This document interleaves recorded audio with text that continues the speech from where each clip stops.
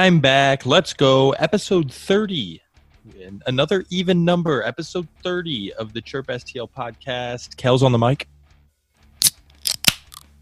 Toss it over to Mark. Marky, how we doing? You and, I'll wait on that. Marky, how we doing? You know, we're doing all right. So some big developments in the roller world today and over the weekend. But hey, it's been a pretty decent little stretch here. So yeah, I'm doing good. Toss it over to Sammy K. Sammy is also potentially involved in this roller news. Sammy, how are we? Boys, how are we? Glad to be here. Just another day in the office, just getting her done. How are we? Big office guy now. You know, you're there. You've been I don't know, what's the word? You've gone under the wings of, you followed the route of every Lindenwood roller hockey player by getting a job at State Farm. Love it. Yes, I have. Honestly, it's working out really well for me. You gotta love it. Yeah, if you play roller hockey at Lindenwood, you work at one of two places. You either work at SoA State Farm or Madison Square Garden. That's Some do both. Some do both. But those are the staples. I almost said except does both. I almost said except Cody Page, but he's also just the biggest face of tour hockey, as well as he did work at State Farm for a very short amount of time. He was I can't rule him out.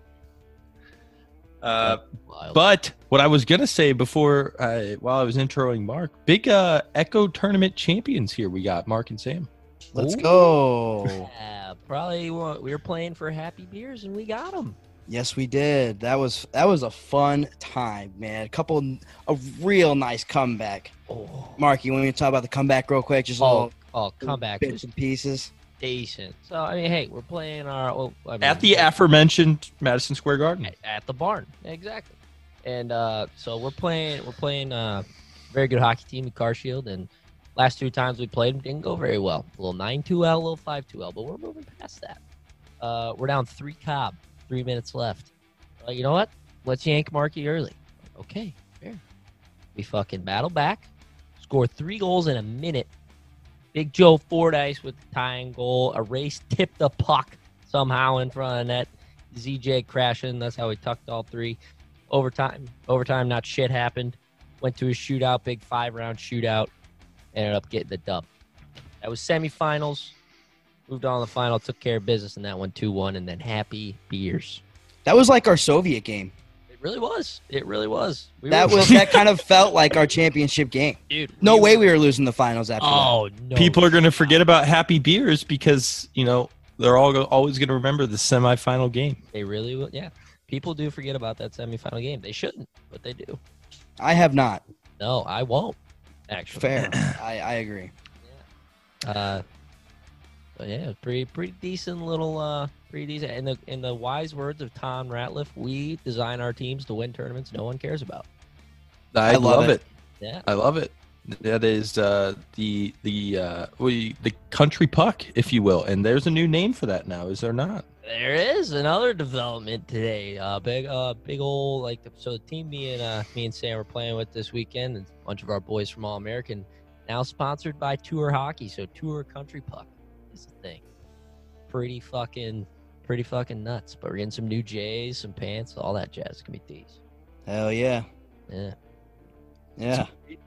It's gonna be decent. Nice little promo code probably coming your way too. That'll work. Oh, just might. That'll work. Well, on the Blues front, a lot to unpack here. We got news in the Lou here to start things off. We'll touch on Alex Pietrangelo, obviously, Jim Montgomery, Bill Armstrong, a few other things. You'll want to stick around. We have guest Alex Ferrario from 101 ESPN. He is from the show Ribs and BK during the day, and then he's also the Blues pre- and post-game host on the radio station 101 ESPN. And then after the interview, we'll do a little bit of around the league, and then we announced this on Twitter already, but we'll go over the Blues jersey that we gave away, who we gave it away to, and a little bit of controversy there because apparently our Ryan O'Reilly jersey is a fucking hot commodity. Yeah, what is that? Not the hot commodity part, because obviously, look at the guy. But I mean, how can you not find an authentic 90J? Let's think ahead here and make some fucking extra ones. That's the guy. The weird part is we are like over a year off of the cup. I understood it last year when like, oh shit, we just won the cup. Like everybody wanted a J with the patch on it, authentic, keep it going. 100%. Yeah. So sorry if you can fucking hear my dog. Jesus Christ. So to dive into things going on in the Lou here, we'll start it off. Obviously, the big news over this past weekend, Alex Pietrangelo and the Blues have, for now at least, broken off contract talks, and he appears to be heading for free agency. It's kind of a mutual decision as they've really, not made any progress. I believe the most recent offer he was given was somewhere around $8 million, 7.7 to 8, somewhere in there.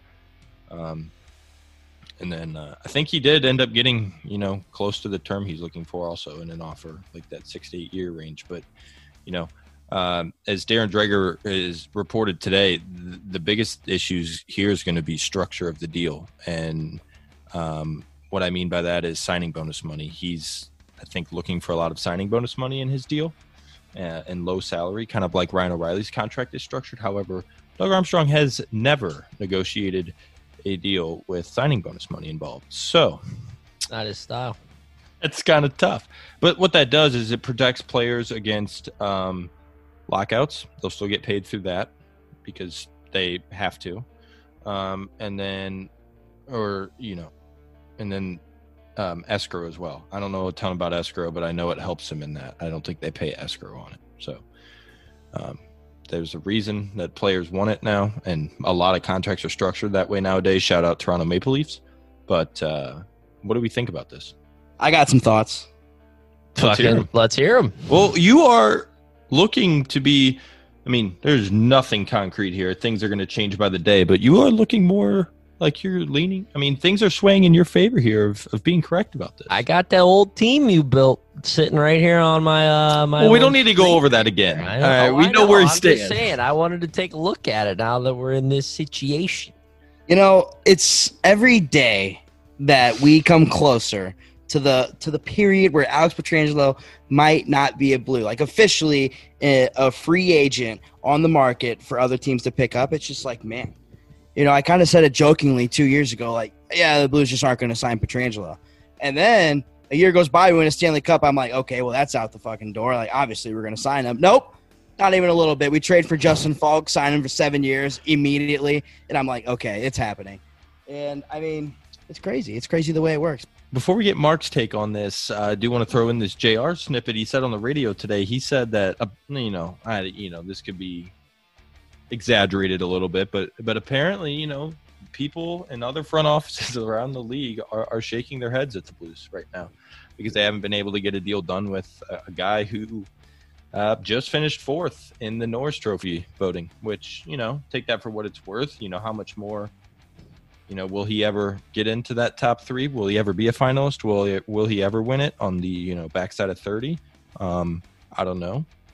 We'll touch on that a little bit with Alex and later in the episode, Alex Ferrario. But Mark, what do we think here? But just to keep in mind, this does not rule out a contract with the Blues. It's just, hey, it kind of feels a little bit like Steven Stamkos. Like, hey, go to the market.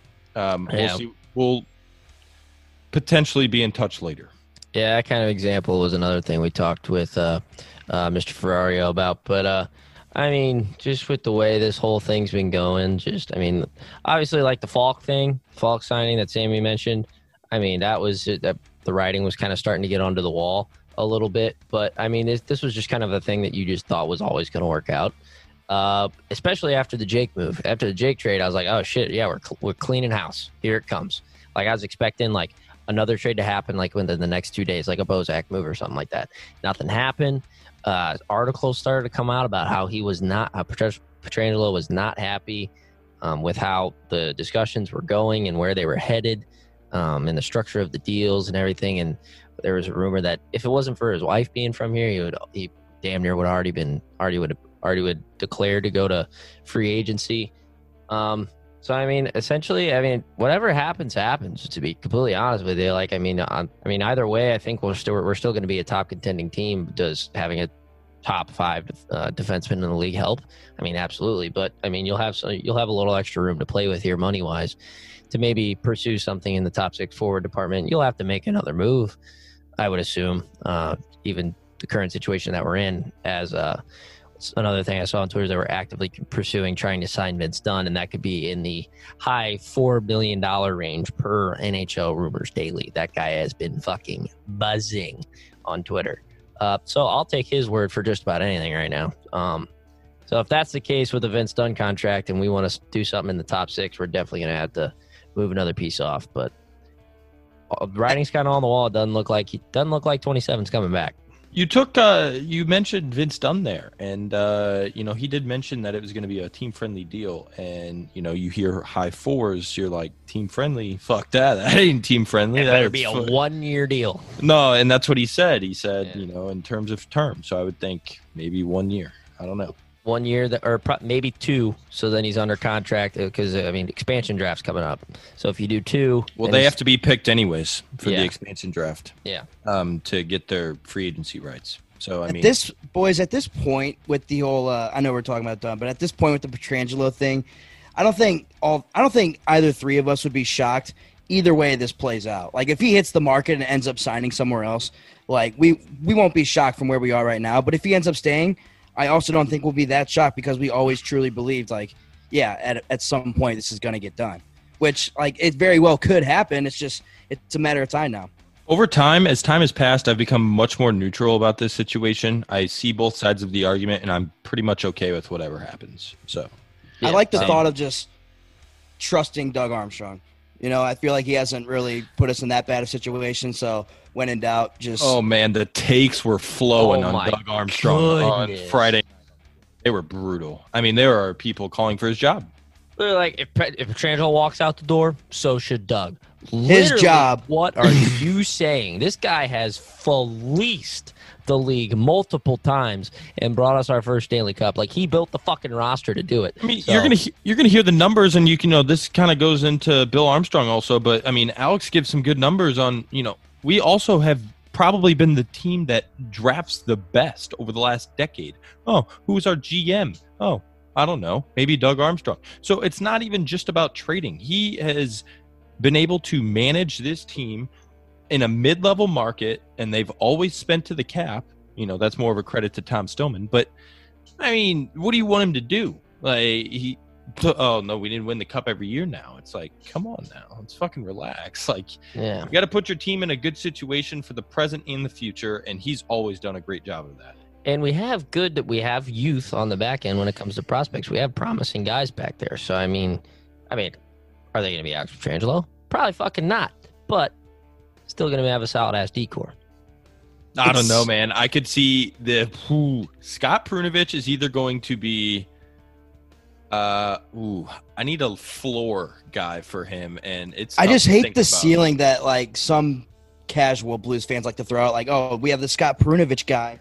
Could be like a Quentin Hughes. That's not my ceiling I see for Scott Prunovich. I see him as more of just an offensive guy. I really don't have someone in mind right now, but by the end of the show, I'm sure I'll come up with someone. Maybe Torrey Krug. I don't know. Yeah, like a Torrey Krug. That's a really good one. Something like that. Even because I think Quentin Hughes is already better than Torrey Krug. I mean, yeah, he is. He is. And dude, Torrey Krug's is in the past 5 seasons. He's top 6 in scoring among defensemen. So hey, fucking sign me up. I think Blues fans would agree with the Quinn over Krug statement. The play style. We've played them both, and who significantly took over at more times in the game. I don't think I need to answer that question. It was it's overwhelming. All right, enough Petro talk for now. We got to save some for the interview, but I think this is very underrated news, and we do discuss a lot of this with Alex, but it's more of his takes. We're just giving our takes right now. Jim Montgomery, 2-year deal to become an assistant coach. He replaces Mark Savard on the staff. I would think he'll be on the bench. I think he's going to run the power play. Andy Strickland tweeted that and kind of have an offensive role with the team. You got to remember, I mean, this guy was just in the head coach of the Dallas Stars, who are in the Stanley Cup final earlier this year. And unfortunately was let go. He had some personal issues, some alcohol related personal issues. And, that's tough, but if you've heard him talk since, he's come out and talked since the Blues have announced his hiring, I mean, the guy seems like he's found a brand new life. He's full of energy and optimism and joy. And I think this could be a very big hire. Not only because he's been a head coach before, but I mean, look how the Dallas Stars played. I mean, they are the St. Louis Blues. They're the same exact fucking team. So I think there's going to be little. He knows our team too from, coaching against us for the last few years. I think there's going to be, little. He's just going to step right in. There's going to be chemistry almost immediately. I would think. There's not like this isn't like a deal or something where you sign a coach and he comes in and like he might be iffy to like maybe get his name out there and like try to make his relationships with his players well known and stuff. But I don't know. It's really cool to see like his story and like just from where he came from and like, to kind of be just a man about it and come out and talk about it and like talk about his issues and stuff that he's gone through. And I mean, this is not a deal that's going to hurt you in the long term. Like this is something that can only make your team better, in my opinion. Like we did lose Mark Savard and all this, and he was a nice piece to our team with the power play and stuff. But I know that Montgomery has recent experience with the same things, especially special teams. So this is a deal that I love. I mean, this can only help the Blues in my eyes. Yeah, this guy was a hell of a coach in the NHL at the being a head coach, and like you said, Sam, this is only something that's gonna help the St. Louis Blues in the long run. I mean, guy won a hell of a lot of hockey games in Dallas, so excited to see where this goes with old Chief. And guess what? He's probably not going to be a part of our organization very long. If I'm being quite honest, he'll probably become a head coach by the end of his deal, and that's perfectly okay with me. And that's actually what I want to see happen because he should be a head coach in the NHL. I don't think anybody's going to argue that. It's just, hey, we had to take care of some issues. And that's fine. If this is what it takes for him to get back on track with how his life should be like properly going, I guess that's good. I mean, I'm glad this is a stop or one of the turning points for him, and hopefully we can turn it around and have a better season. I think it's a great deal. I love the move. Speaking of people within the Blues organization having a great deal of success, Bill Armstrong is now gone. He's officially named GM of the Arizona Coyotes. He will, however, not be allowed to participate in their draft, which will be upcoming next month. Actually, just in a few weeks here, now that we're into late September. He will not be allowed to participate in the draft, and because he's worked diligently over the last 11 over a year really in scouting and gathering information for the Blues. I mean, it'd be a little fucked up if he took all of that information just to Arizona, because he kind of knows what we're looking for, how we view players, a lot of that kind of stuff. So they mutually agreed he won't be participating in the draft. I think that's a great idea. He's got a lot of work to do over there. As far as the Blues draft goes, scout Tony Feltrin, who's been in the organization for a while, will run our draft, as well as Danny Janelle. Don't know about that pronunciation, but hey, we're going to go with Janelle. I think it was just a matter of time, but this could prove to be a loss, as Mr. Ferrario touches on, and he's a big part of this organization. Now, I think we do have a lot of internal options that have known kind of how the Blues have operated over the last decade, and I won't be surprised if we not necessarily don't miss a beat, but turn out just fine on the other side of this. Well, I do think that Bill Armstrong has played a massive role in our success in the draft in particular. Like, I'd like to think that his role in the draft is kind of split, 50-50 with Doug Armstrong. And, like, they kind of make those decisions on what guys they like and where they should be taken, like, in the draft and all that stuff. So, being that Bill is gone, I mean, obviously we're glad for him that he gets a new chance to go be an actual general manager, be the head general manager of a pretty good team that's like, yeah, they are rebuilding, but I mean, they're just a few pieces away from being one of the elite teams of the league. Yeah, I mean, it's nice knowing that you still have Doug Armstrong, and so he got to learn a couple tips, I'm sure, from Bill in that whole drafting process, and what would Bill do? What would Bill do in this spot of the draft? That's what Doug might be thinking this year. So we're gonna miss Bill because we are us three. I mean, we've just loved Bill. That's been our guy the past 2 years. How could you not? You watch him announce a draft pick and you about get half hard. I mean, Jesus Christ! This guy He's up there for 5 seconds, too. St. Louis Blues select Robert Thomas. Done. Bye. Of the London Knights of the Ontario Hockey League. Thanks for coming. Bye. It's so true, though. Everyone takes so goddamn long in those things. Fucking Bill just walks up. Yeah, I'd like to thank whoever for having us for the drafts. St. Louis Blues selecting Robert Thomas. See ya. Bye. That's literally it. But I mean, yeah, Class. That guy, like you said, it's been a kind of just been a when is it going to happen, not if it's going to happen kind of thing for Bill. Guy's been an unbelievable asset for the Blues. A pretty decent quote from old boy whenever he showed up in Arizona. I didn't come to the desert to get a tan. I mean, hey, guy's here for business. Guy's here to win some. I don't know if he needs a tan. He's already fucking good looking. Doesn't need one, but hey, guy's going to do big things down there. But he does have a little bit of shit to deal with first with the talks of Darcy Kemper circling through the trade rumors as well as that Taylor Hall guy. You left out their captain. The last thing. Yeah, him too. Fuck. Yeah. The last thing that men need in the Arizona area is for Bill Armstrong to have a killer tan. That is the last thing. Good for Bill. I'm seriously happy for him. I like the landing spot personally. Oh, absolutely. Speaking of liking good landing spots, Jacob De La Rose, a little bit of happened about a week ago. But Jacob De La Rose, 1 year, $700,000. Love that. Actually is going to be a savings for us against the cap this year because he made, $925,000 last year. So, I mean, obviously you're not saving a lot, but hey, a guy that can be inserted into the lineup. He can play 30 games for you, sit in the press box for the rest of them. He can play all the games for you. He can play most of your games. I mean, he's not a guy that, has to be in the lineup all the time because, he's just a plug and play kind of guy. He's going to stick to the system. He's going to fucking hit people. He's going to kill penalties. He's going to block shots, and that's what he's going to do. So I love this move. Cheap value, high value signing here. And, I love it. I need to hear your guys' quick thoughts on it. And we'll get into some more interesting stuff after this. I absolutely love it. I mean, again, how does this deal hurt you at all? $700K. And the cool thing is you could just tell he wants to be here, right? Like if you're taking a pay cut of what already wasn't that much money as compared to what other NHLers make, you're taking a pay cut to potentially not even play half the games this upcoming season. And you're just like a role guy. You come off the bench. I mean, that's cool as hell to see that he wants to be a part of a winning organization. And tip of the cap to Jacob De La Rose for being such a class act and taking a team-friendly deal. I wish more guys on the team would do that. Jesus Christ. I wonder who that was shouted out to.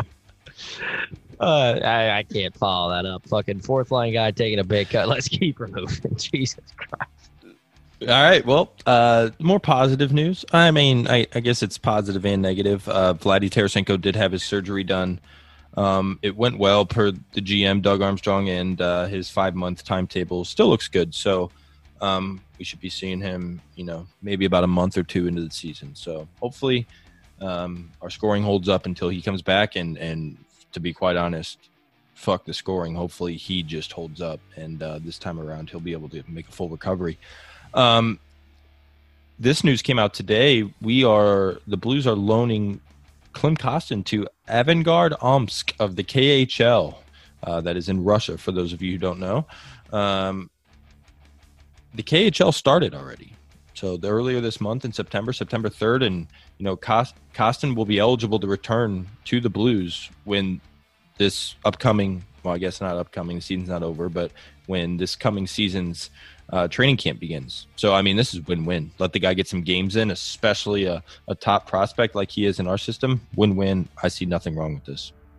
This guy just needs a shot, man. He had just a tiny little bit of games that he played with the Blues this past year, and he showed spots of where he can shine and the kind of player that he is. Just a big power forward.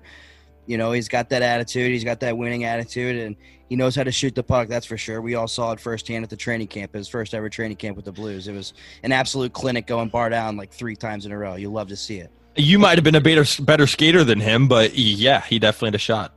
Yeah, I mean, it was something seeing him do the skating drills, but that was also because he was going right after like our other top prospects, Jordan Kyrou, Robert Thomas. I think you've heard of those two guys.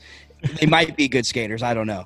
But so it might have made him look a little bad. But I mean, we couldn't be more in on Clem Costa. Am I right, guys? This guy's going to get some more games before the real games start. You'll love to see it. Yeah, he's going to be playing professional hockey at arguably the second best professional league there is. So getting to play against the big boys for a little bit is definitely going to help the kid, and he'll probably be a force over there, to be honest. Like, I mean, he's going to make something happen over there. Would not be shocked if he popped off. Dmitry Askin led the league in points, and I believe won MVP this past year. He did that. Yeah. He really did that. Yeah. So former Blues players and current Blues players usually have a bit of success over there, apparently, I guess. So we'll see what happens. But I don't know. Didn't Yori Laterra find a way to fizzle out of that league? Dude, he went over there, man. And I'm pretty sure he's already out of the league. That guy's tied up in a few other things. So. Oh, that's been a while. You can't say that. Still. Yori needs to be better. Yeah. Couldn't get away from that guy. Yep. Yori last year had 30 points in 51 games for St. Petersburg. He sucks. And he's playing this year. He has 6 points in 4 games for Moscow, which I believe is Putin's team. So it definitely he's locked in. He's locked in for a championship this season. Yeah, absolutely. Last bit of information before we throw things over to the interview. Not Blues related necessarily, but absolutely Blues related at the same time. First of all, Joel Edmondson's rights were traded to Montreal for a 5th-round pick, where he agreed to a 4-year deal worth $3.5 million a year. Love that for the big fucking guy. Paid. Yeah, that's a decent ticket you can write home about. And then him and his former teammate Jake Allen. Love to see this, because Jake Allen was talking about how he knows nobody on the team. Now he's got somebody. He's got one guy at least. They picked their numbers, though. Jake sticks with the classic 34. By the way, he's going to have a disgusting setup. I can already tell you that for the Canadians. No matter what, it's going to look some red and blue accents.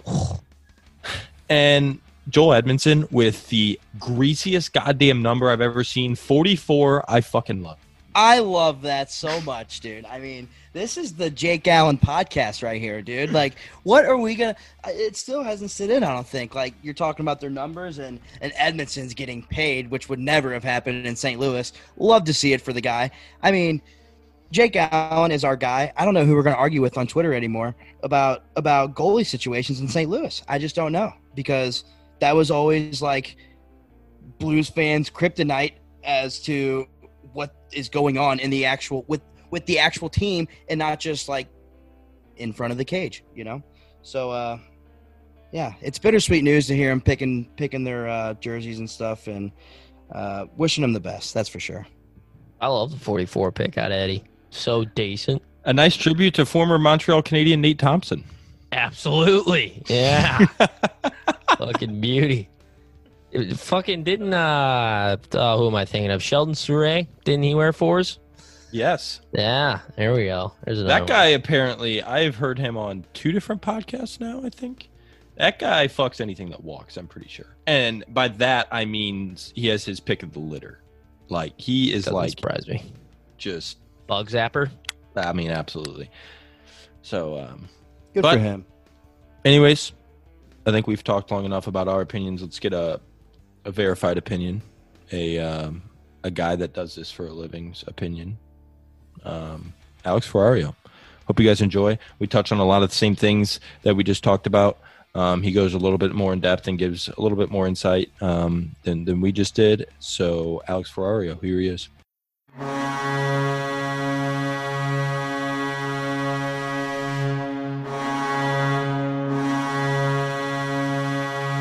Now, welcoming on to the Chirp STL podcast, we have the Blues pre- and post-game show host on 101 ESPN for the St. Louis Blues games, as well as a co-host of Rivs and BK in the early afternoon time slot on 101 ESPN, Alex Ferrario. Alex, how's it going with no Blues hockey games to cover? It's good, guys. Thanks for having me on. Looking forward to chatting with you. It's weird. The 2020, I guess 1920 season, and I know everyone said that it's weird and unfortunate, but it was strange the way that the season was rolling, and you felt like you had a chance again at the Cup, and then of course the pause and no hockey, and then hockey right away, and only a couple of weeks of it, so it definitely left the taste buds open for more hockey. So I'm looking forward to the next season when we get to hit the ice. But it's been good so far without hockey. It's been a fun playoff run with these teams in it, and both sides represented by St. Louis, so it's been exciting. Yeah, absolutely. And, of course, we didn't get much of an offseason of the Blues, and Blues-related news have been cranking off pretty quick here the last few weeks. Well, first things first, we're going to ignore the big headline from this past weekend to start, because we'll eventually get into that. But right off the hop, we have Jim Montgomery. His personal issues in Dallas have been well documented. We don't really need to touch on that. But Doug Armstrong gives him a second chance as an assistant here in St. Louis on a 2-year deal. What are your thoughts on this move, and do you see this kind of being a big upside move? I definitely see this being a big upside move. And, it's interesting you guys said that, you don't need to talk about the personal issues. But, I've had the chance to hear Jim Montgomery talk a couple of times, one with the media and the other with our show on 101 ESPN. And he's been very open and honest about it. And you respect that about somebody who's gone through what he's gone through, because frankly, guys, if he wouldn't have suffered from what he suffered with alcohol abuse that he has been open with, he'd still be a head coach right now in the NHL and the Dallas Stars behind the bench. So it's a crazy route of circumstances of what got Jim Montgomery to this point. But, it's well noted that he's a former St. Louis Blue. He's talked about how St. Louis is a place that's very meaningful to him because, of course, he played here. His wife is from here, and he wanted a fresh start. He had no looks of going back into the NHL. It just kind of happened where Doug Armstrong called him. So, I think that's an interesting way to start that because, we may not feel like it's worth talking about, but I love the fact that Jim Montgomery's talking about it because he's putting that conversation out there. But to answer your question, it's a huge move for the Blues because, as I stated, Jim Montgomery is still behind a bench if he doesn't go through what he's gone through in Dallas. So to be able to add that weapon to a team that lost Mark Savard for this upcoming season is huge. Now, I know Mark Savard was a power play specialist, and he helped the team to the third best power play in the league. But Jim Montgomery is a guy who has helped the Dallas Stars be a better defensive team in the 1.5 years that he was there, be a more reliable team offensively, and be a team at special teams. So however the Blues decide to use him, he is going to be a major weapon for this team, whether it's behind the bench or as the eye in the sky, because he's a former NHL coach, and you always want those voices on your team. Yeah, I mean, that guy was a hell of an NHL coach during his tenure. So just to kind of be able to reap the benefits that'll be able to help Cheap behind the bench is going to be definitely going to be something to monitor. But kind of switching things to on the more the management side, the Blues lost a huge piece of the organization to Arizona this past week as they named Bill Armstrong their new general manager. Did you see this as a matter of time before he gets a GM gig? And do you think the Blues are in a good spot to fill his void as a director of amateur scouting and assistant GM from within, or will they need to go outside the organization to kind of fill that spot with the masterful job that Bill did? I think with from what Doug Armstrong has talked about, guys, it looks like it's going to be at least this season from within. They have a couple of different guys who worked under Bill Armstrong who had a lot of success working with some of these drafts and just kind of amateur scouting. So at least for the time being, it's going to be working from within. And then from there, I think it's just a matter of how the success goes with the amateur scouting. But of course, it was something that I think a lot of people saw coming because, look, at the end of the day, when you have talented people in your front office, they're going to be desired in the NHL. And Bill Armstrong is a guy who I don't know as personally as some people do, but I've talked with a lot of people around the league and, of course, from the St. Louis Blues organization. And this is a guy who has worked his way from the AHL all the way up to the NHL in terms of an amateur scouter to somebody who was running scouts to somebody who everything when it comes to prospects goes through. And when you look at the success that Bill Armstrong has had in St. Louis, guys, let me give you some numbers with this because I was so fascinated when I went through and looked at this with Bill Armstrong. So in the 2010 draft, that was the last time the Blues had a pick before number 20. So they're the only team in the NHL to have a pick in the top 11 or to not have a top pick in the top 11 since 2011. 29 out of 31 teams have had multiple picks in the top 15 since 2011, and the Blues have a cup and the second best record in the NHL since 2011. So, I mean, those are just phenomenal numbers in itself. But to think about all of that and the prospects that Bill Armstrong has been able to find, you got the top guys like a Vladimir Tarasenko and a Jaden Schwartz. But then you got the guys that fly under the radar, like Colton Parayko that a lot of people missed out on, like a Sammy Blais that is going to be relied upon in the top 6 this upcoming season, a Jordan Kyrou or Robert Thomas. This guy has been able to find diamonds in the rough, and that's what you need to have NHL success. So it's no surprise that Bill Armstrong is going to the NHL, and I think it's going to be a tough landing spot for him in Arizona because there's a lot of work to be done.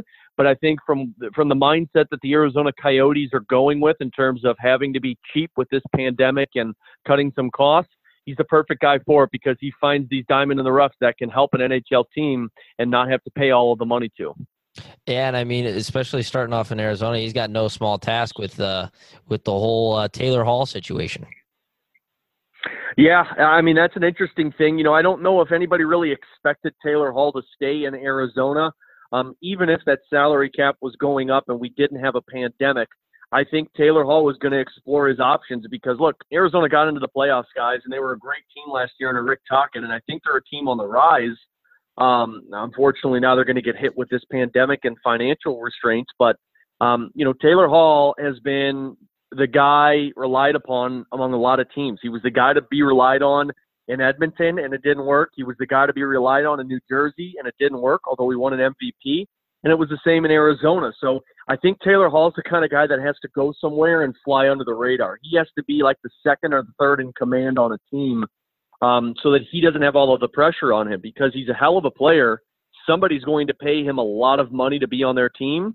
But I think if anything right now, if you're Taylor Hall, you want Stanley Cup success. So watch for some contenders to go out there and make the move for Taylor Hall because that's where I think he's going to be best at landing. You got Sam here right now, but I really could not agree more with your insights on Bill. I mean, there's really no replacing a guy like that, just knowing the ins and out of an organization, and just tremendous what he was able to do in St. Louis, and obviously wishing him the best in Arizona. But shifting gears over to a depth player of ours, and one of the more least flashy moves of the offseason so far, the Blues signed Jacob de la Rose, who was set to be a restricted free agent.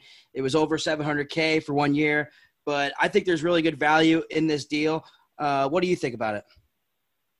Yeah, you know what, guys, I like the deal. I think it's a smart move to have depth when it comes to the center position, when it comes to having a penalty killer, and when it comes to somebody with NHL experience. I think that's what Doug Armstrong's doing.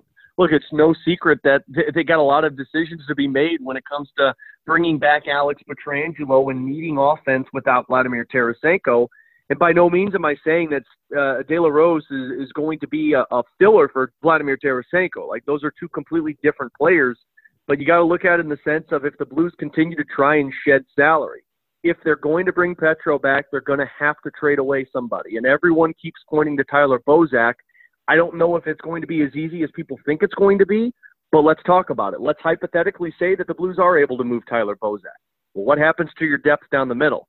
Well, a lot of people look at Robert Thomas as a center. Yes, that's true, but they're going to need Thomas to be a winger with Vladimir Tarasenko because you're not going to have money to bring in a top 6 guy. So I think what De La Rose is going to be looked at as a guy who can play on the 4th-line center position because Ivan Barbashev might be shifted up to a 3rd-line role or an Oscar Sundqvist shifted up to a 3rd-line role. So for $700,000 to get a player who has, a little over 100 games played in the NHL, a player who was pivotal for the Blues in this postseason when it comes to penalty killing without all of their main penalty killers and had some very good face-off numbers. So, again, I don't know if it's a move that people are going to be talking a lot about because there's a lot of other focus on the NHL offseason for the Blues. But I think De La Rose is a guy who can be very important and impactful for this Blues team this upcoming season in terms of a 4th-line role, a penalty kill role, and just some experience on that roster role. Yeah, and so now I guess it's time for the big fish, Alex Pietrangelo's contract situation. It's well known by now, just even, a few days later about what happened over this past weekend. And now it looks like this big ordeal is headed to free agency. Do you think this is handled correctly, or would you have liked to seen this play out more in private? I'm sure both Doug Armstrong and Petro would have preferred this to, not necessarily leak out like it did so much. No, you know what, guys? I think this is just kind of the way negotiations go. And look, I always tell people when they look at stuff like this, you got to think of both sides. And I was one that jumped to conclusions when I saw the report over the weekend of, the Blues have told him to go a different route and that, they've asked him to look at a deal and they didn't want him to look and agree to the terms before they could see it. The reports are out there, but I always advise people to look at both sides of this. You gotta put yourselves in Doug Armstrong's shoes right now, and these are tough decisions. I think if there wasn't a pandemic and we're talking about $85 million in a salary cap for next season, then I think this deal's done, and I don't even think we're having this conversation. But this changes some things, and at the end of the day, Doug Armstrong has to manage the money on a mid-market team, and I think that's something everybody needs to remember. This isn't the Rangers, the Maple Leafs, the Canadiens, the Bruins, and so on and so forth. It's a team that has a salary cap that has to abide by it. So it's not an easy place to be in. But on the other hand, guys, think about the contract negotiations that have happened in pro sports and hockey over the last few years. Do teams want this stuff to publicly get out? Of course not. I don't think anybody wants this kind of commentary to go with what they're trying to accomplish.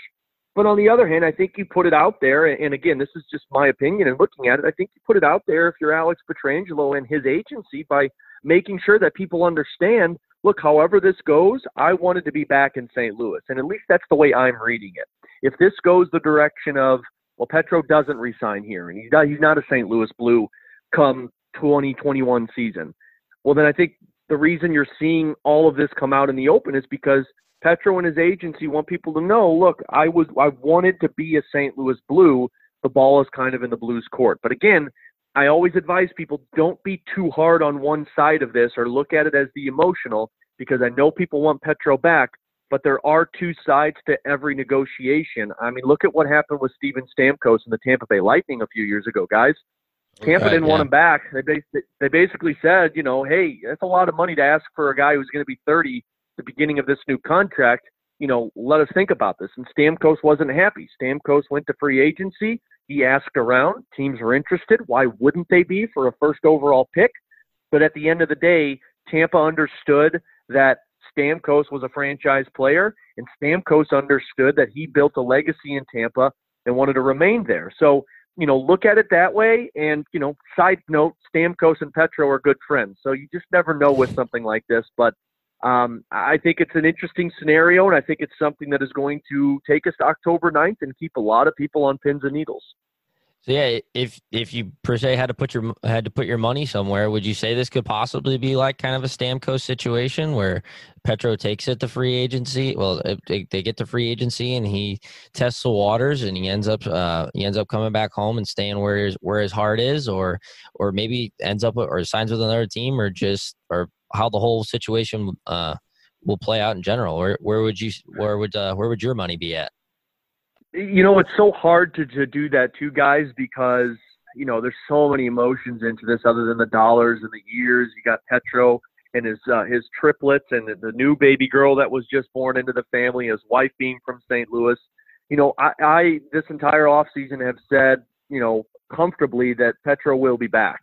To put a percentage on it, I've stayed at 95% for a long time. After the reports that we saw over the weekend, I do think it dropped down to about 75%. I'm still optimistic, and maybe it is the optimist in me, that Petro stays in St. Louis because of the legacy that he has built here. And I think both sides understand how important this guy is. Heck, he just finished 4th in Norris Trophy votes this season, and he's 30 years old.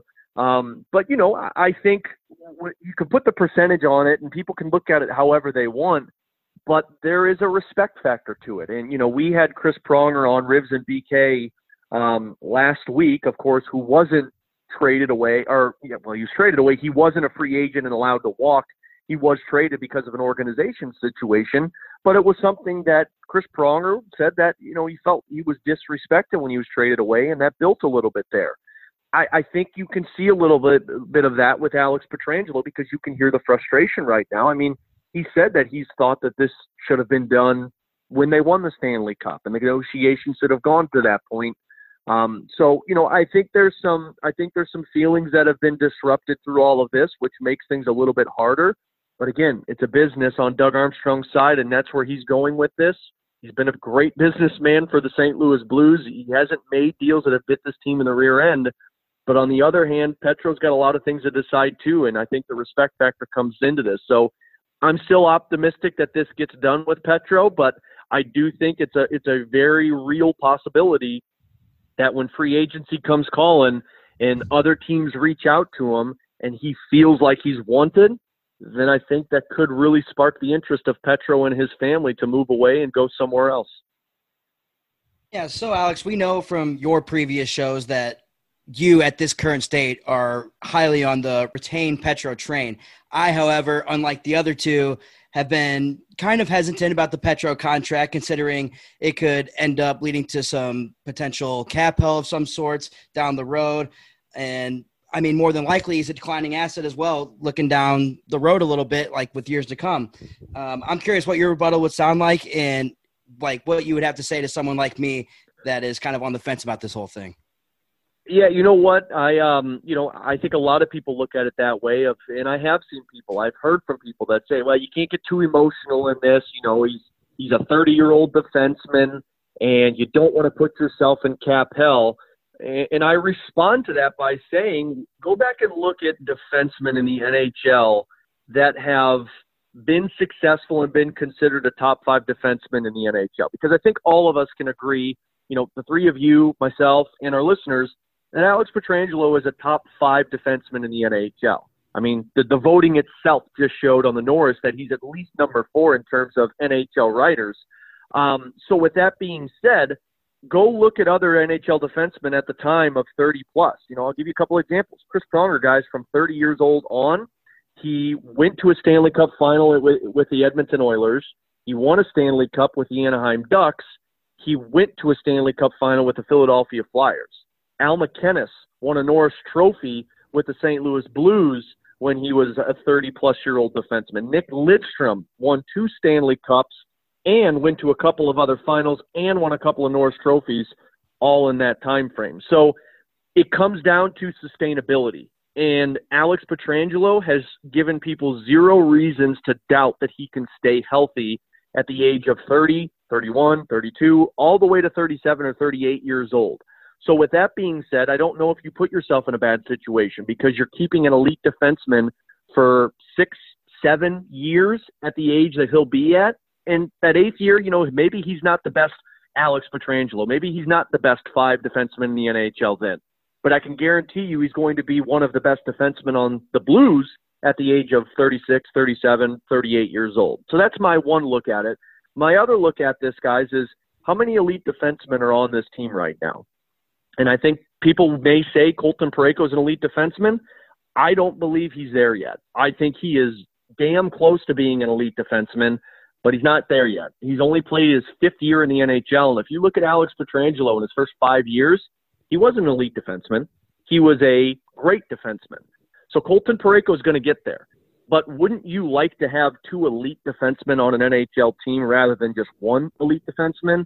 So I think with Alex Pietrangelo, people look at that and say, well, you can't get too emotional. You don't want to hurt yourself.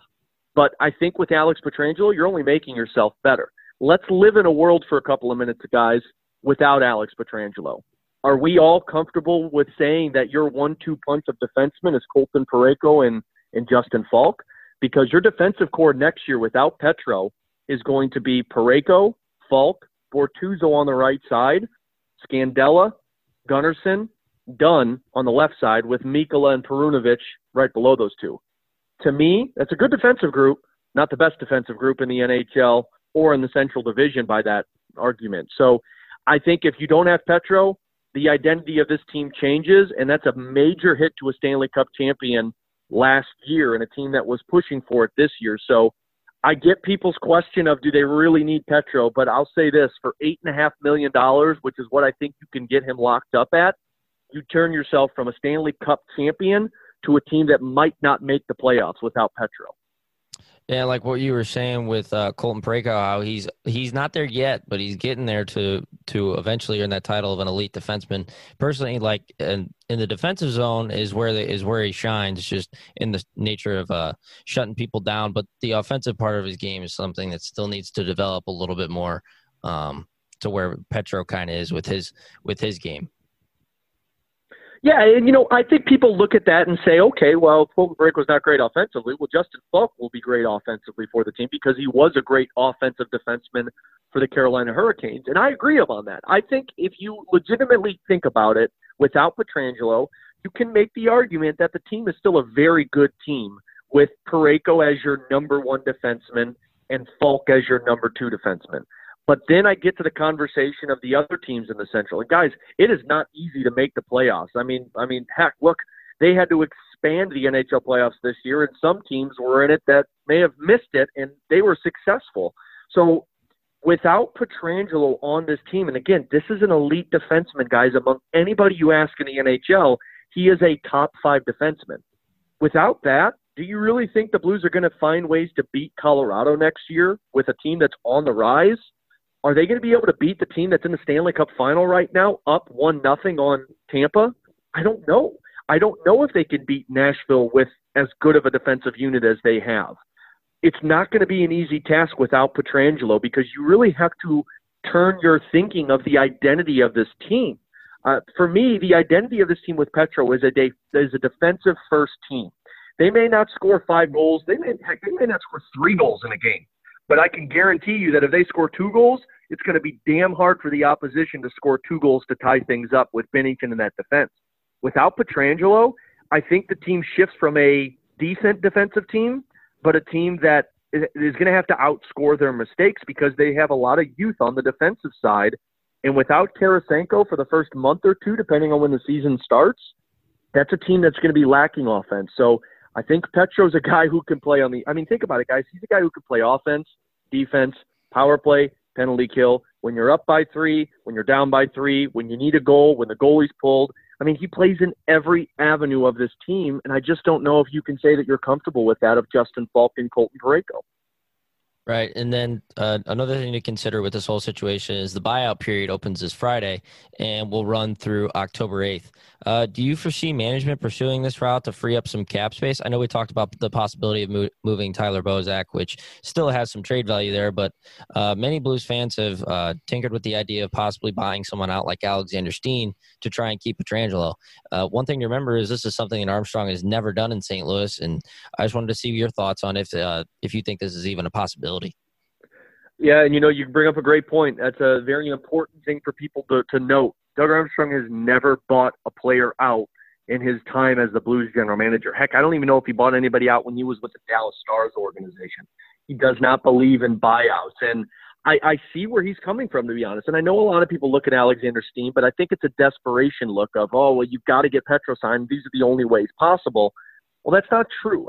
Look, let's be honest here. If you buy out Alexander Steen, guys, you're going to have to pay him money still. He's going to affect your cap to the amount of $3.5 million, I believe. So you're really only saving yourself $2 million. And with the Jake Allen trade and then buying out Alexander Steen, you're still $2 or $3 million short of having enough money to get Alex Pietrangelo signed and Vince Dunn. And I think that's another thing for people to remember. Petro's not the only one that's a free agent. Vince Dunn's a restricted free agent, and he's going to be due $2 to $3 million this offseason. So I understand where people want to buy out Alexander Steen, but for me, to the amount of $3 million, which is what you're going to be paying him to not be on your team, or $5 million to be on your team, and that $2 million in between doesn't bring back Alex Pietrangelo, I'd rather keep him on my team. Guys, we saw how important he was in the Stanley Cup final for the Blues, and you saw what the Blues were missing when he didn't play in the playoffs this year.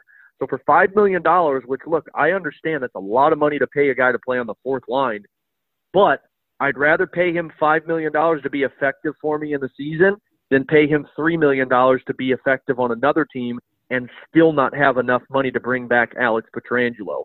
If you're going to buy out Steen, you're still going to have to trade away another player. I'd rather trade away another player and keep Alexander Steen on my team and have that leadership and veteran mindset on the bench and on the ice.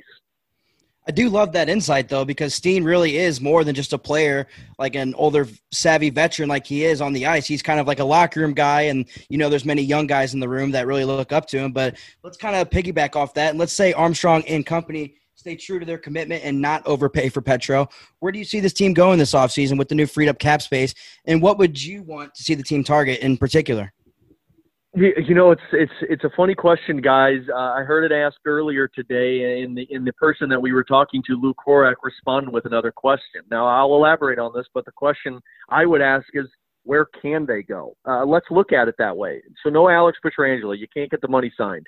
So I think in that sense, you look at what the cap room is right now for this Blues team, and it's about $6 million. So with that $6 million, you're going to have to lock up Vince Dunn. So that's going to probably be somewhere between $2 to $3 million. So guys, with that other $2 to $3 million, and we all know Doug Armstrong likes to keep himself $1 million to kind of fluctuate and be flexible with. It's not a lot to do right there. So in a hypothetical world, if Petro's not in St. Louis, I don't know if you see a whole lot of moves for this Blues team. I think you're going to see a bigger role for Robert Thomas. He's going to be a top six forward for you in the absence of Vladimir Tarasenko. Jordan Kyrou is going to get a shot to be a top six forward. Sammy Blais is going to get a shot at being a top six forward. And Zach Sanford's going to get a shot at being a top six forward. They want to know what they have internally, and I think that's what you're looking at for this team. You go through the depth of that. You got a guy like Clint Costin in the minors who needs a shot. Austin Pagansky's going to get a shot. Sundqvist is going to get a bigger role. It's kind of a trickle-down effect, guys. And then the defensemen. I know this team's very high on Niko Mikkola, and this team's very high on Scott Perunovich. So they're going to look to those guys to carry a major load for this team, while Parayko and Justin Falk become the 1-2 punch for this Blues team. So I know a lot of people don't want to hear it, but I think even if Pietrangelo doesn't happen, there's not going to be this franchise-altering move to offset that loss. Now, with that being said, does Doug Armstrong still approach this offseason by saying, okay, but we're still going to find a way to shed this salary? Maybe we find a way to trade away Tyler Bozak. Or maybe with that being said, we do buy out Alexander Steen. Again, I'm just throwing hypotheticals out here, guys. If they open up more money other than the $6 million before Vince Dunn's re-signed and Pietrangelo's not back here, then I can see this team going after a top six forward. I don't think it's going to be Taylor Hall, because I think Hall's going to get somewhere between $6 and $8 million. But a guy like Mike Hoffman intrigues me. I think it's a power play guy. It's a right-handed shot. It's a guy who can give you 25 goals.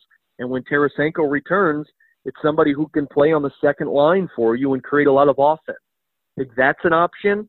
I think there can be trade possibilities out there, because there are going to be some teams that need to shed some salary. But don't be surprised if there's a player that kind of flies under the radar that hasn't been, a dominant goal scorer at the NHL level yet, but just needs a change of scenery, because I think Doug Armstrong is very good at that job of evaluating talent and giving them a second chance. So I don't foresee a major move for this Blues team with or without Pietrangelo. But if without Pietrangelo, I do see Doug Armstrong at least still evaluating what he can do in terms of adding a different player. Yeah, we were just actually discussing that amongst us the other day with that specific player, Mike Hoffman, saying if Petro were to move on, we like the idea of him playing in Tarasenko's spot on that Schwartz and Shen line, because, essentially he's just a different kind of Tarasenko. He's an automatic 25 goals. I believe 5 of the last 6 years he's had 25 plus. In the year he didn't was low 20s. So he's a different kind of Tarasenko. He's obviously not the power forward that Tarasenko is, but he still puts up numbers just beneath him in the goal scoring department. So that definitely intrigues us as well. Lastly, we have 2 STL guys battling it out in the Stanley Cup final. We got Patty Maroon. And even though this guy's been unfit to play, it'd still be nice to see him be able to hoist the cup. Ben Bishop, Game 2 of the Cup final is actually getting ready to start here soon. How do you see this series playing out? And if there is a difference here, who do you want to see win, and who do you think will win? I've been intrigued by the Dallas Stars guys. I was one, along with Joe Vitale. We host a hockey show weekly on 101 ESPN, and we both have said from the start of this playoffs, there's no way Dallas is going to have any success. And lo and behold, Anton Khudobin has been the Jordan Binnington of this year and upsetting the 2 favorites to win a cup, the Colorado Avalanche and the Vegas Golden Knights, and now leading Tampa Bay 1-0 before the start of game number 2 here on Monday night. Dallas is a fun team to watch, but it's hard for me to root for because of guys like Jamie Benn. And to be honest with you guys, any team in the Central Division is hard to root for if it's not the St. Louis Blues. And I think a lot of people have that feeling as well. Call me a homer or call me whatever you want. It's something that's implanted in you that when you're around the Blues and you broadcast for the Blues or you root for the Blues, it's hard to root for another team. But I will say this, Ben Bishop is a guy that I've talked to numerous times. He's a wonderful man. He's an incredible hockey player. And he's a guy that I think a lot of people in St. Louis are rooting for because he's just had an unfortunate career. Now, look, this guy's won a Vezina. He's been to a Stanley Cup champion or final before with the Tampa Bay Lightning, and he was a hell of a goalie last year. It's just unfortunate because he just can't stay healthy, unfortunately, at the right times, or he's been upset like last year when he was healthy and he was just a monster in net. So he's a guy to root for. Pat Maroon is the exact same way, guys. I mean, I loved what he did last year. He was so fun to cover in that Blues locker room, being the hometown kid or hometown hero, as he likes to remind people. Tampa's a fun team. Tampa reminds me a lot of the St. Louis Blues, and Tampa's a team that has been so lucky with their drafts by finding diamonds in the rough. So with both sides and evaluating the way that they have both played, I don't know if there's really a team that I'm rooting for, but I think if I had to choose one, I would pick the Tampa Bay Lightning, mostly because they're not in the Central. And, a guy like Pat Maroon, you want to see continue to have success. And then, of course, John Cooper with his St. Louis ties. So that's kind of my rooting interest right now. But I will say this, Dallas has been incredible. I don't know if that can be sustained even with the return of Steven Stamkos.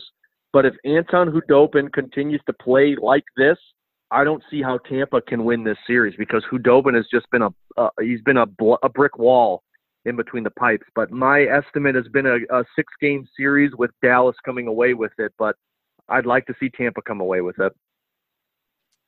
Well, Alex, we want to thank you for taking the time to give your thoughts on how this team could look in the upcoming season and how this offseason could shake out. If you don't follow Alex on Twitter, make sure to go ahead and do so at Ferrario 101 ESPN, and obviously check out his radio shows on 101 ESPN radio station. Once again, thanks, Alex, for joining the show, and have fun watching the last of the hockey we have for the next few months. Definitely, guys. It was fun to talk a little hockey with all three of you. Continue the great work on the podcast, and I look forward to getting the chance to talk again with you guys soon. Awesome. Greatly appreciate it, man. For real. Thanks. Thanks, Alex. Guys. Appreciate your time. Definitely. Anytime you guys need something, let me know. Awesome. All right.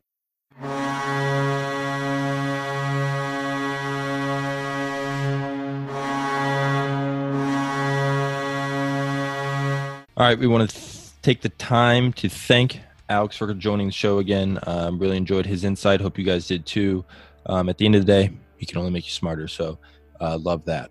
It was an awesome interview. Before we move on any farther, yeah. I would like to just point out that we've done some pretty cool interviews lately, especially in the last 6 months with some people that I never thought we'd get the chance to talk to, like kind of one-on-one.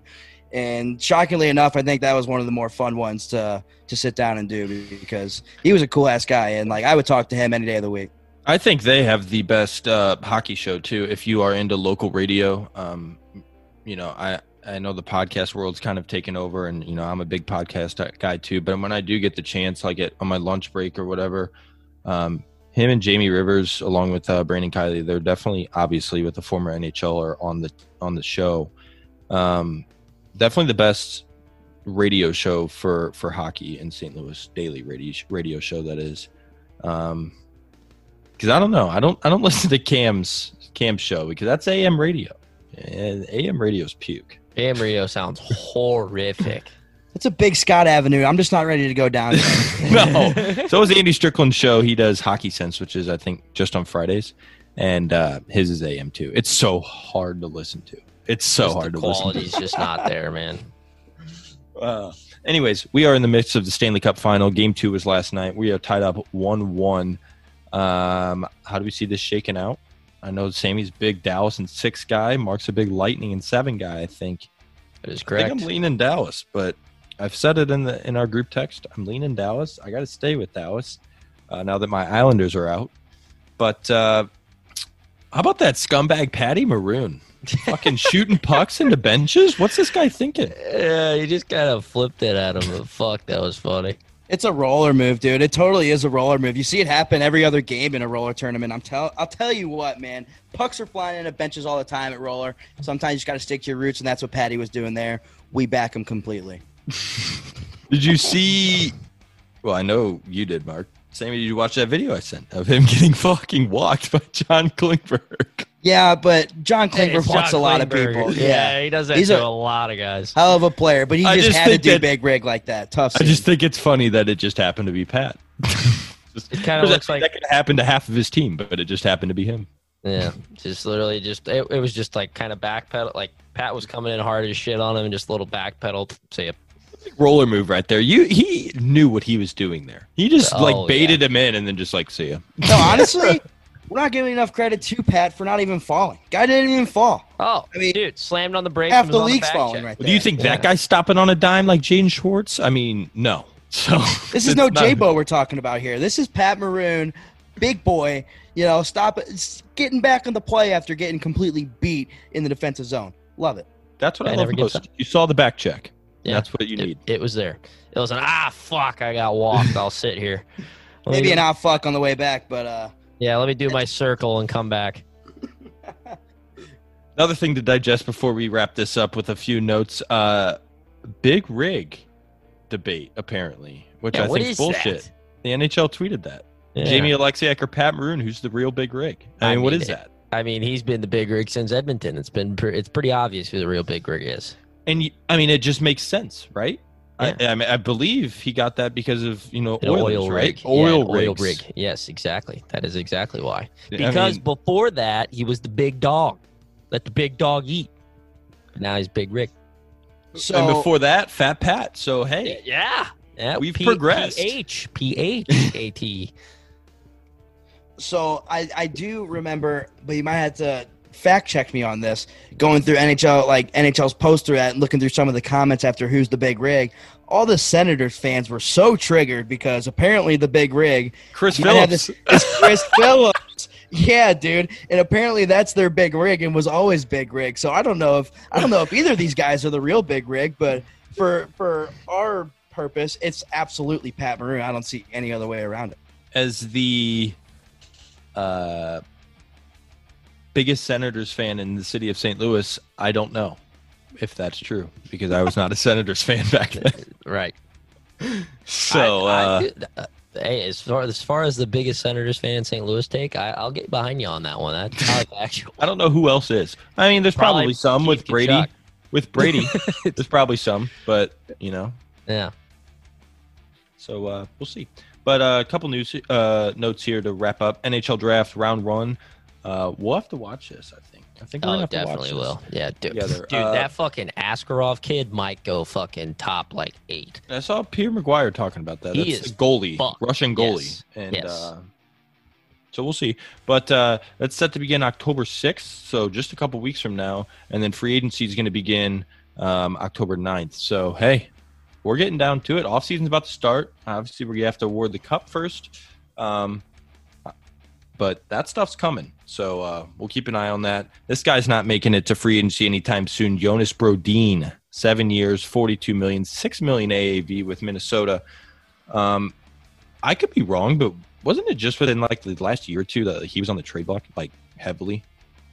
I feel like this guy's been and I heard Bill Guerin today on Hockey Central's podcast. He was talking about him. He had plenty of great things to say about him, but he mentioned that's the guy that everybody wants from Minnesota because of his skating ability. And so whatever. They have really good defensive skaters in Minnesota. I mean, they have obviously Ryan Suter, who's just a great defenseman, always has been since his fucking first game of the NHL. Dude just fits. Jared Spurgeon, Jonas Brodin, Matt Dumba, just all guys that can skate with a pretty nice set of mitts on each and every one of them. I mean, you wonder what they would look like if they had a real forward unit. Yeah, you really do. I mean, that's the focus here, and we'll see. I don't know. We will see because we're not going down that lane right now. Oh my fuck! Isn't it Kaprasov or something? Yep. Yeah, Kaprasov. Kapril Kaprasov, I think is his name. He is disgusting. He's in World Juniors. He literally took over the tournament. Yeah, it was him and Lafreniere literally just made the tournament their bitch. It was ridiculous. And my guy Shane Pinto, but we don't need to talk about that. Couple things here. One, we talked about the Minnesota forward group. that got worse, in my opinion, just the other day. Eric Stahl moved to Buffalo. I think that's a good move for them, actually. A reliable guy to play down the middle, to where Jack Eichel doesn't have to do everything. He's still going to have to do a lot, but not everything. They flipped him for Marcus Johansson 1-for-1. And apparently Marcus Johansson's going to play center for the Wild, so we'll see how that goes. That guy's been everywhere, man. That guy's been all over the place. I mean, he was okay with Jersey, or was it? No, it was Washington. Washington, he was gross and got a deal with Jersey, and then it was like, all right. Then to Buffalo, and now he's in fucking Minnesota. Only a couple other guys in the league wear number 90 outside of Ryan O'Reilly, and Marcus Johansson is one of them. In my eyes, it's like a. I'm shocked Buffalo gave it to him, but then again, 90 Fair. didn't do anything for him. He Fair. said, "Fuck you. It's just a shitty organization." That is fair. It's like a lower end skill guy, guy who can like put up 30 points, like at the very most 35, 40 points, Marcus Johansson. And then that's if you put him with like the perfect lines. And it's going to be tough to do on Minnesota, but hey, we'll see. And that's basically for straight up Eric Stahl, savvy veteran. It's going to be nice for Jack Eichel to learn the two-way road because he's an all gas, no brakes kind of guy. So. Facts. Last thing to wrap up with Minnesota. Apparently, Matt Dumba could potentially be on the move. And I again, want to reference the Bill Guerin conversation today. It has a lot to do with the way that they were asking the questions. Not that they want to move off of him, but because of the expansion draft next offseason. If they were to take the 7-3-1 route, 7 forwards, 3D, 1 goalie protection route, I mean, they have Spurgeon, Brodin, and I guess Ryan Suter that they're banking on protecting. I don't know. But there's 4 guys there with only 3 spots to be protected. So I guess this would help them, and then they could shore up the forward group in that trade, I would think. But I think they'd be dumb to move off. They'd be dumb to move off Matt Dumba, but because I think he's a very good player. Obviously, I've seen a lot of smoke with him to Vancouver, so we'll see. They're still young too. I mean, dude, I can't believe we got. I'm sorry, Mark. I can't believe we got stuck on the topic of Minnesota decor, but you brought up Jonas Brodin. Nice little ticket. They got a young decor outside of Ryan Suter. Like it's almost still kind of promising if they were able to keep all those guys together somehow. Dude, adding and kind of rotating that if Vancouver adds Dumba, like that decor would be gross. They'd be getting somewhere. That's kind of what Vancouver needs is more defensive depth. I think Tanev's a free agent. That's not good. If they acquire Dumba, I don't know if Tanev's back, so it's kind of just one. Tanev works so well with Hughes though, that'd be a guy I'd be trying to lock up if I was Vancouver. Maybe for just Quinn's sake, you want to keep that guy around just for his sake. Yes, exactly, because it works so well. You know why fucking change it? Kind of thing with J-Bo. If he was still around and wanted to go one more year, I think we'd keep him around for Colton Parayko's sake, wouldn't you think? Yeah, if he was ready to go and willing to go, but I don't think that's the case. So. No, I was saying like if he was still a beast and the best skater in the league like he always was, and just an absolute deer on skates. Literally. Last couple things here, all coaching news. Jeff Ward finished out the year in Calgary. So did Bob Bugner with San Jose. Both of them were named full-time head coach. It's kind of interesting because, I mean, I don't know. I figured San Jose would probably move off of an interim coach, but being that there's a lot of good names on the market, I would have shoved one up Vegas's hoop and hired Gerard Gallant. Yeah, I mean, fuck. But hey, never know. Roster matters, and if they think Bugner's their guy, Bugner's their guy. And Jeff Ward obviously was able to take the Flames into the playoffs and make a little bit of noise there. I mean, realistically, they should have beaten Dallas. So hey, who knows where they could be right now if they were able to do that. The big one, Peter Laviolette to Washington, which, whatever. He's one of my least favorite coaches in the league, so I really don't want to talk much about him. Fair. Move on. It's a lot to do with Nashville. Obviously it does, but I don't know. He's just, I don't know. Something about him rubs me the wrong way. He's a good coach, but something about him rubs me the wrong way. Last thing, Blues jersey giveaway winner was Brian is his name, at BP Bleeds Blue. A whole 6 followers, so shout out to that guy. Let's get that guy's follower number out. Why don't we? I mean, fuck, you could use it. But we do want to thank everyone for entering. There was over 400 entries, And what I'm That's speaking, insane. Yeah, that's insane. And what I'm speaking to is, we are going to buy a Blues jersey for somebody, an authentic Blues jersey, player of their choice, jersey of their choice. Brian is the winner.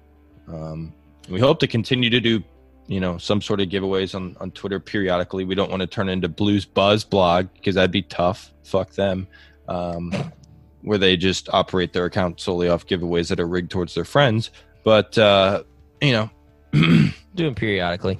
And obviously they're not always going to be jerseys. We just got a little extra free coin that hit the bank account. So, hey, why not pay it forward? Right. And for real, want to thank everybody that entered that giveaway. Just over 400 entries and over 250 new followers to our Twitter account. So again, thank you very, very, very much for the support on that giveaway and everything. And like we said, we'll be hooking Brian up with the jersey here at some point whenever we can fucking find a 90 jersey, because apparently it's hard as shit to find. Why wouldn't he want a 90 jersey though? What a class response! You could have said anyone on the Blues roster. Nope. I want our future captain, Ryan O'Reilly. Are we going to get to see on it for him? Or are we going to make him do that himself? I'm curious. We'll let him do that himself. I got to say, the only person I would have respected more him picking is Oscar Sundqvist. That's fair. That's fair. There's no arguing that. That's a good point, Kels. It depends on how much he loves guys that eat pucks, and I'd love a 41J, but hey. But yeah, for real, thank you guys. That guy's so going much to be gone fucking real soon, though. So, relax. Yeah, seriously crazy though. 400 plus people entering in that. I mean, that's crazy how much that reached out to people and how many people took the time to repost that and retweet and follow and stuff. But yeah, we should definitely do more of those because that's fun and it is nice to hook someone up. Whether it's just a hat or some shit. It's just it feels good. Yeah, and we're a feel good podcast. Facts. The Jake Allen Feel Good Podcast. We're still gonna talk about that guy. I don't care that he's gone. Absolutely. This just came to my mind before we get out of here. It's September 22nd. I believe it comes out mid-October. Hey, streams are back soon, boys. Yeah, I would like they fucking are. Yeah. So, twitch.tv/STL Blues Chirp. No? Is that right? STL Chirp. STL Chirp. Okay. Yep. Twitch.tv/STL Chirp. We're going to be locked and loaded on there here soon enough. So, we're going to have to kill time here in this new off season. So, I think that's going to be our avenue. So, yeah, a lot of entertainment brought on that stream. I mean, you'll be hard pressed to find me a more entertaining fucking hockey stream. Well, let's get the fuck out of here. I love it, boys. Have a good one. Till next time, let's go Blues.